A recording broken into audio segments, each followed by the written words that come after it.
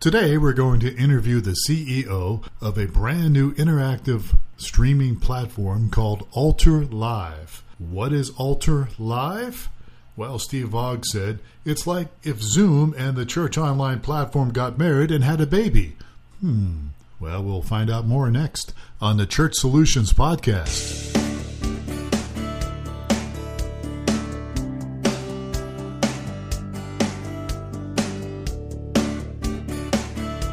It's the Church Solutions Podcast, brought to you by streamingchurch.tv. The Church Solutions Podcast is all about helping you and your church with technology and other encouraging ideas for ministry.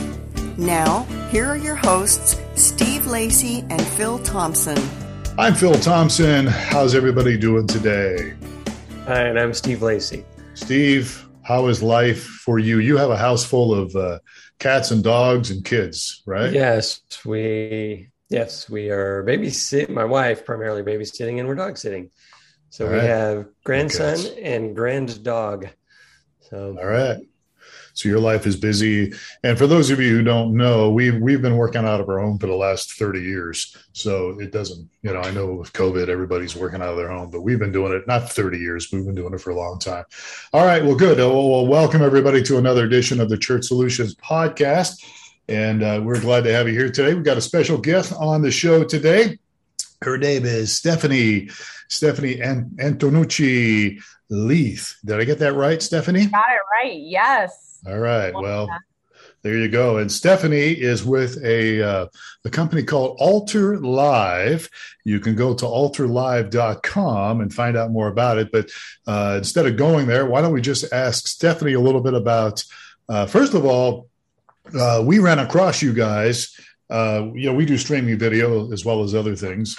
And we had as Steve put it, a potential customer asking if we integrated with Altar Live. And we looked around at each other and said, sure. Yeah, absolutely. But we didn't exactly say that. But we didn't really know about Altar Live because Altar Live, ALTAR, is a new venture that you guys have come up with in the last, 18 months or so? Yeah, 18 months. We are definitely a product born out of COVID. All right. Well, tell us, what is Altar Live and how does it work with streaming video, and how do churches get involved in this, and just tell us all the good stuff about it.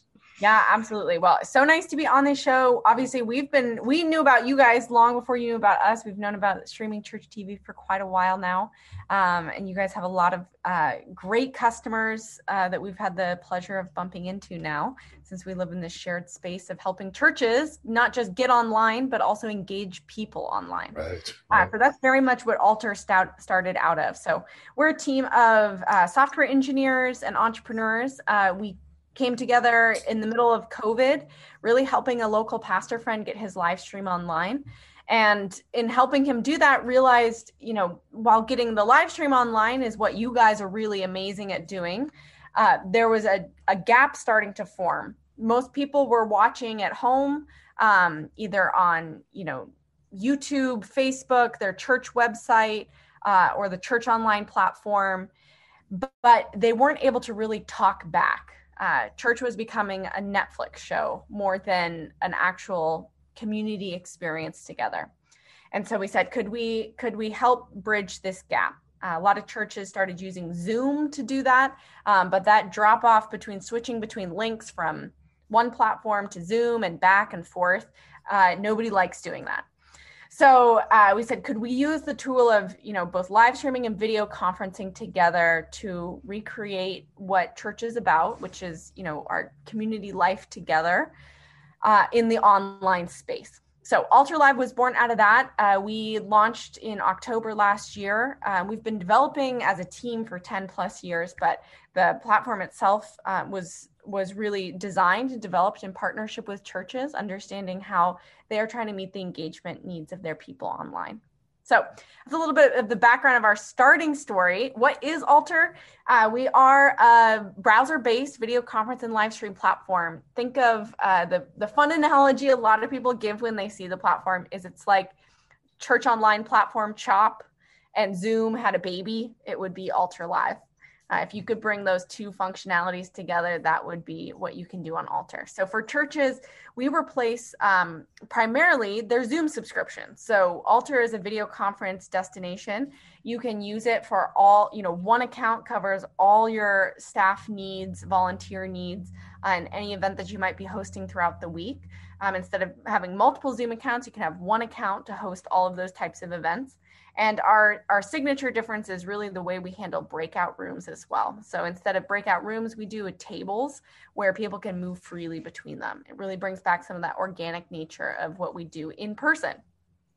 The second way the churches use us is often as a YouTube or Chop or Facebook replacement, or in addition to Facebook or YouTube and social media platform, but a way to take your live stream and make it an interactive experience where people can not just watch, but even interact with each other on a peer-to-peer level, both in what we call the auditorium, where people can take seats over video conference with one another, and in the lobby before and after. Think of it a little bit like your virtual fellowship hall.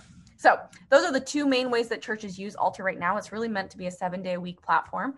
And we have about 1,200 communities on the platform now, all across the world, which has been really exciting to see grow from, North America to Europe, African continent, and all the way down to Australia and Southeast Asia. Cool. So if I'm listening to this, I'm thinking, if I was to do a Zoom meeting with my church and I've got, 500 people at my church, like that's going to get really interesting if I got 500 of those little tiles up there and 500 people trying to talk to me and the pastor's trying to get the message out and people envision this just chaos, right? Because we're doing a Zoom meeting right now to do this podcast, and it's very manageable with 2 or 3, or we do our small groups at our church with, maybe up to 6, up to 10 or so, and you can kind of manage it, but you get much more than that. It start getting crazy.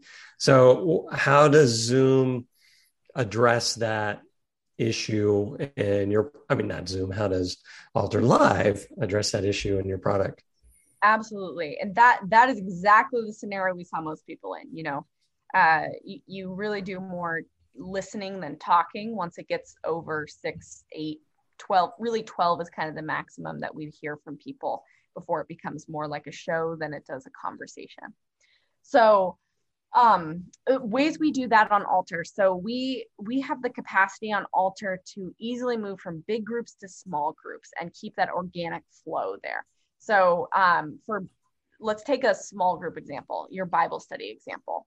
So, Bible studies that are using Altar function very similarly to what you do on Zoom right now, where you can be in an all group meeting all together. You can do screen share, mute, control people's audio mics, but you can also break people out into smaller groups.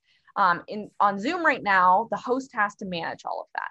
They have to create the breakout groups. They have to move people between them. And if Steve wants to go talk to Phil, he can't just go have a side conversation with him.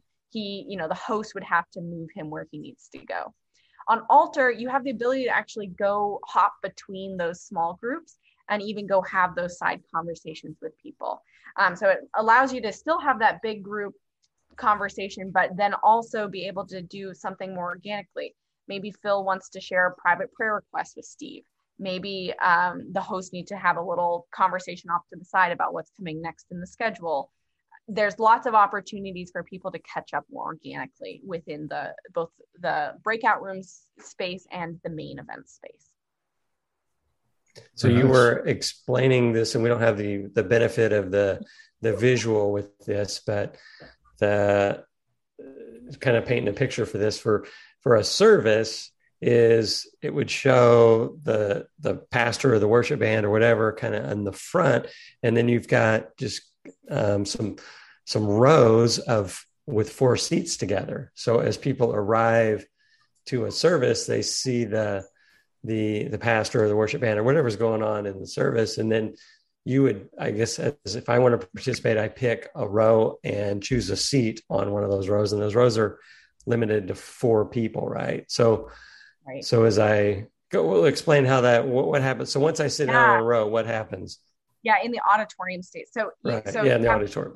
Small group That small group function you just described is a regular Zoom meeting. But now if you're trying to use Zoom for what you're describing, a Sunday service or something that's maybe a little bit more structured, maybe you have a larger audience, maybe there's 500 people in the Sunday service, Zoom becomes really unwieldy. But on Facebook or YouTube, you can scale that event, but now people can't actually talk to each other except through the comments.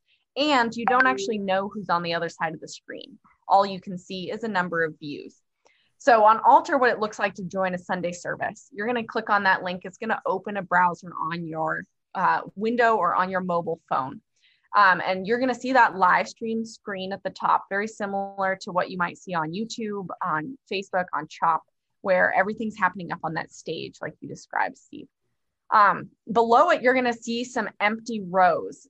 These are seats where you can actually click on any empty seat as a user to join into a virtual watch party, you could call it, with other people seated in that same row. And in that row together, Steve and I and Phil, we could all be seated in a row talking with one another while watching the live stream in sync, but not disturbing the audio of everyone else on the event because we're in a private group together. So use cases of this, all of a sudden, instead of just watching in silence in your house by yourself, you can be watching with other people.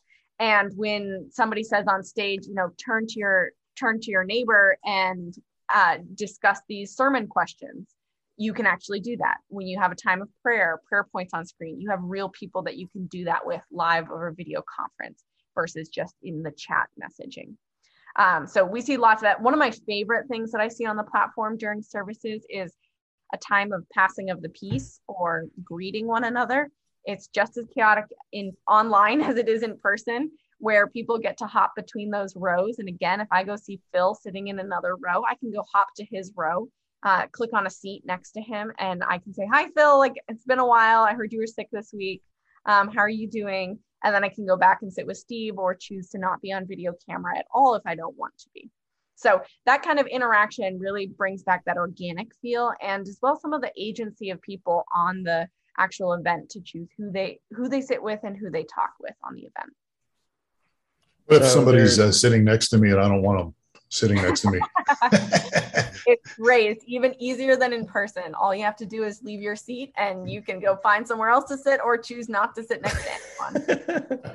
We get that a lot. You'll also imagine, and for those listening, you can go look at it online, but you'll see the scrollable rows underneath the live stream video. I've even found on, I go to a lot of churches on Sunday, you can imagine, all over the world, but I will often find a few people seated in the farthest back row on screen, even though it makes no difference, but somehow humans still manage to find the very back That's row. Funny. That's really funny. That's true. Yeah. Yeah. We used to rope off those back rows. Exactly. So it sounds like during a service, people are hopping around quite a bit then. I just envisioned that I found a seat, it's just if I'm going to church, I'm not going to go, ooh, Phil's coming to sit next to me. I'm going to run off to. Oh, you might. Row. Depends on how badly Phil sings. Yeah. So do I need to take a seat? I mean, can I just, I'm this shy introvert and I don't want to see people, or I don't want people to see me watching church in my underwear and or what's the opportunity for people to engage or withdraw on the platform? Great question. So that's something we've tried to maximize is people's ability to join as anonymously or as easily as they want without having to be on video camera, but then be able to take that next step. So you do not have to be on video camera at all on Altar. You can see everything that's happening without having taken a seat. You can watch the live stream. You can participate in the chat, participate in polls, announcements, which are very similar to Moments on the Church Online platform. And then when you do want to take a seat, you can have your camera off as well. So you can just be on audio with other people. That ability to move around during a service, it's surprising. You would think, so from what we observe, we don't actually see as many, once the service begins, a lot of people won't, move around between seats. They'll stay with who they are, or they'll choose not to be seated after the participatory times, like a time of discussion or prayer, and they might choose to watch by themselves. But one of the coolest things on Altar is before or after a service or an event of any kind, the host can move everyone into the lobby. And the lobby it keeps everyone on the exact same length, but the host has the ability to essentially move people into a new space where there's no longer a live stream. Think of it like your virtual fellowship hall, where now instead of rows, there's tables. And those tables are where people can mix and mingle with each other. You can name those tables. So you might imagine now after the service, after this last song plays, you can move everyone into the lobby where there might be a meet the pastor table or a prayer table, maybe a few of those, maybe a next steps table, where now people can go organize themselves around a specific topic, or again, pull someone aside that they want to have a conversation with. And the magic number is still 4, though, right? The table's seat 4. Is that right? You don't have a table of 25 or... Good question. There's tables and rows are both limited to 4, but rooms is what you can also attach to your lobby. Rooms have the ability to go up to 50 and 100. So we've, all those things that you said on Zoom, one of the reasons we keep things at 4 in the auditorium, in the lobby state, is for those more intentional conversations that they don't get overcrowded. But there are things that you need to be able to talk to more people with all at the same time. And so that's where people use rooms. You can hop into rooms while you're in that lobby state as well. And rooms can, just like those tables, can be named for different things. We often see churches using them before service begins for an adult discipleship class or a prayer room, or even like a children's ministry volunteer training session, where inside those rooms, you can do all the same things you do on Zoom: screen share, mute people, control cameras, and you can have, again, up to that 50 or 100 capacity in those. So it does, just making sure I understand the flow. And you showed this to me. I should have been paying close attention, but there's the worship service, and then there's the equivalent of the foyer with the tables. Yeah. Does the host then say, here's a set of rooms, and I can go choose a room to go to? So I'm either in presentation worship service mode or fellowship mode or teaching mode. Is that correct? Almost. So there are the 2 main modes are auditorium mode, where you have the live stream feed on stage, which can be pre-recorded or live video, and those rows underneath where people can be in virtual watch parties together. As a host, you can move people then into the what we call the lobby mode or the fellowship hall mode, where within that there's both rooms and tables. So people can then move themselves between either tables or rooms within that mode. And just like in person, you leave the sanctuary and you walk down the hall and you might bump into somebody in the hallway, but then you also might enter a classroom. You might leave that classroom, go back out into the hallway. Think of the lobby being able to do all of that. Okay. And one of the other questions that we had talked with you is, because it was a question mark for us, was being in the streaming space. You guys provide the platform, but you don't provide the streaming element for it, right? So you rely on third parties like us to provide the streaming piece of it. Absolutely. Okay. So there's, I guess when we get towards the end, we'll ask about how people can participate and what it would cost and all that sort of thing, but we'll get there. What were you going to say, Phil? Well, I was actually going there. Okay. So when people go to altarlive.com, they're going to see, some information about Altar Live, a lot of what you've talked about, some videos, and then they can choose somebody like us, streamingchurch.tv, or they could choose somebody else, God forbid, but if they wanted to, they could. Yeah. But and so we provide a link, so to speak, that they could use to connect up with our content delivery servers, right? And Absolutely. So there's a cost, obviously, for this. Let's talk about cost, because we're starting to run out of time here, and I wanted to ask a couple questions about you, Stephanie. So you can't get off the hook here. But what is the cost? So I'm a pastor listening to this, altarlive.com. Sounds interesting. What's this going to cost me?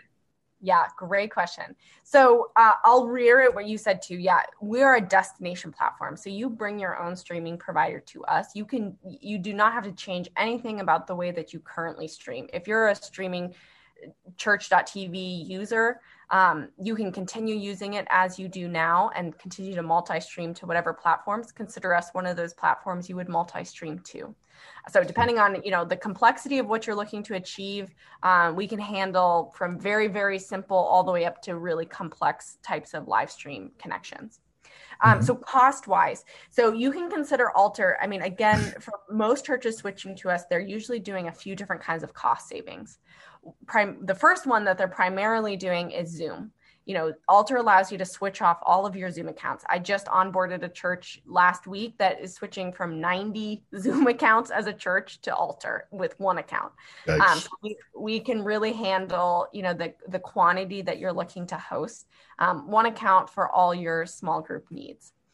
The second piece of cost savings is anything that you're doing that you might be using a paid platform for when it comes to destination platforms. So if you're paying for, capacity on Vimeo, on YouTube, any of these places, this becomes, a one-stop shop for that as well. And then lastly, the overall thing that we work the most on is engagement. And so what we price our platforms on is video conferencing costs and number of what we call monthly active users. So we start, the tiers that you start on Alter are 35 monthly active users, 70, 150, 300, 500. We can go up to, 10,000 plus. But so you're looking at a $69 cost for the 35 monthly active users, 99 for 150, and then goes up from there, decreases as the more users you have on the platform.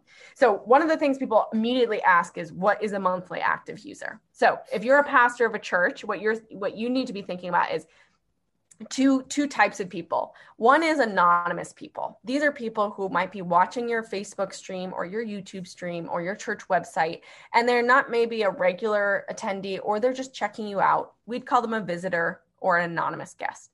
In Alter, you can have unlimited number of those. There is no charge to number of people who are watching.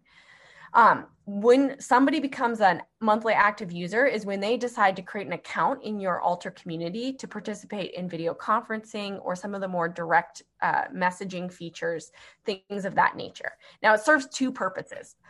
For the church, the benefit of this is that you now get to have an easier way to know who is watching your live stream feed. People have an easier way of making themselves known. On Facebook and YouTube, the only way you can know that is if they like or comment on something. On Alter, they can take that next step from, again, just checking you out, fly on the wall perspective to then, interacting with the greeter still as an anonymous person, to being invited to take a seat or invited to participate in a room or something like that. So that gives you a lot of contact information to follow up on. The second, really, the benefit of the way that we do monthly active users is the privacy and accessibility balance. You can imagine that on the internet, what we're always thinking about is how to make everything as accessible as possible. So there should not be any hurdles that people have to jump through when they click on a link to join an event or a meeting. So Alter maximizes that. But because we handle video conferencing and direct messaging, the reality of operating on the internet is you have to think about all the worst case scenarios as well. And so we require that one level of authentication when somebody actually makes themselves a user, to better protect your community and to be able to manage that security piece. So that's the way we think about monthly active users. The best part about Alter, it's pay as you use. So even our largest accounts start on the lowest tiers. As more people sign up, your users will increase and your monthly active user count gets reset every month. So if somebody accidentally creates an account, or, maybe Christmas, you have a lot of visitors, but the next month, that drops in half or by however much, you're not paying for people who aren't using your platform. So our costs are really tied to that engagement level. Good. So I can have 500 accounts or users, but I only get, 100 attendants participating, then I don't have to pay for everyone that signed up for an account. Yes. You're only paying for those who are actively participating in an event or a meeting. All right. That's good. Good deal. All right. So Stephanie, what's your position with Alter Live? Yeah, great question. I am a founder of Alter, as well as the CEO. So I get to wear a lot of different hats at the company. My background has been in education, entrepreneurship. I'm the daughter of pastors, so I have always been on the other side of the aisle, so to say, and have entered into the tech side more recently. But I work with an amazing team that has really helped dream up this platform and really, dove into the faith space, trying to understand this engagement gap that we are experiencing. So you don't see a lot of women in tech, and you're seeing more and more women in tech today, which I think is awesome. How did you get, you're one of the founders, but how did this happen? If you can give us a 60-second version of that. That's a great question. So my background, I actually do not have a background in software engineering or technology. I am married to a software engineer, so maybe that was a little bit of my early influence in the space. And I can say I've always loved technology and computers, played video games at a very young age. So it was probably, looking backwards, there was a lot of early signs that this was something I would enjoy. Previously I worked in a lot of consulting for nonprofits and businesses. I worked at my alma mater, Gordon College, just outside of Boston, where I live now, in their entrepreneurship center. Through that role, I got the opportunity to meet lots of different startup founders all over the Massachusetts area, but also beyond. It's how I met my two co-founders. So we met through a mentorship program that they were helping with, and just struck up a friendship, struck up conversation. You can imagine an event like COVID does not happen every year. So that kind of event plus us bumping into each other enough led to just some ideation starting. And like I mentioned, two things kind of happened at the same time. One was we shared a mutual friend in Boxford, Massachusetts here, who was he is a pastor, getting his live stream online, started helping him out together. And the second was we were starting to build into video conferencing and realized, all right, we've got two things happening here. One is we've got a really underserved community. People do not usually build technology for faith communities. You guys are a rare example who've done a really amazing job in this space, but it's just not one that people are jumping into very quickly. And the second was video conferencing is becoming a really important part of the way that we communicate, audio and video communication. So we said, could we help churches not just keep up with the pace of technology of what might have already been the standard a few years ago, but really stay ahead of that as well.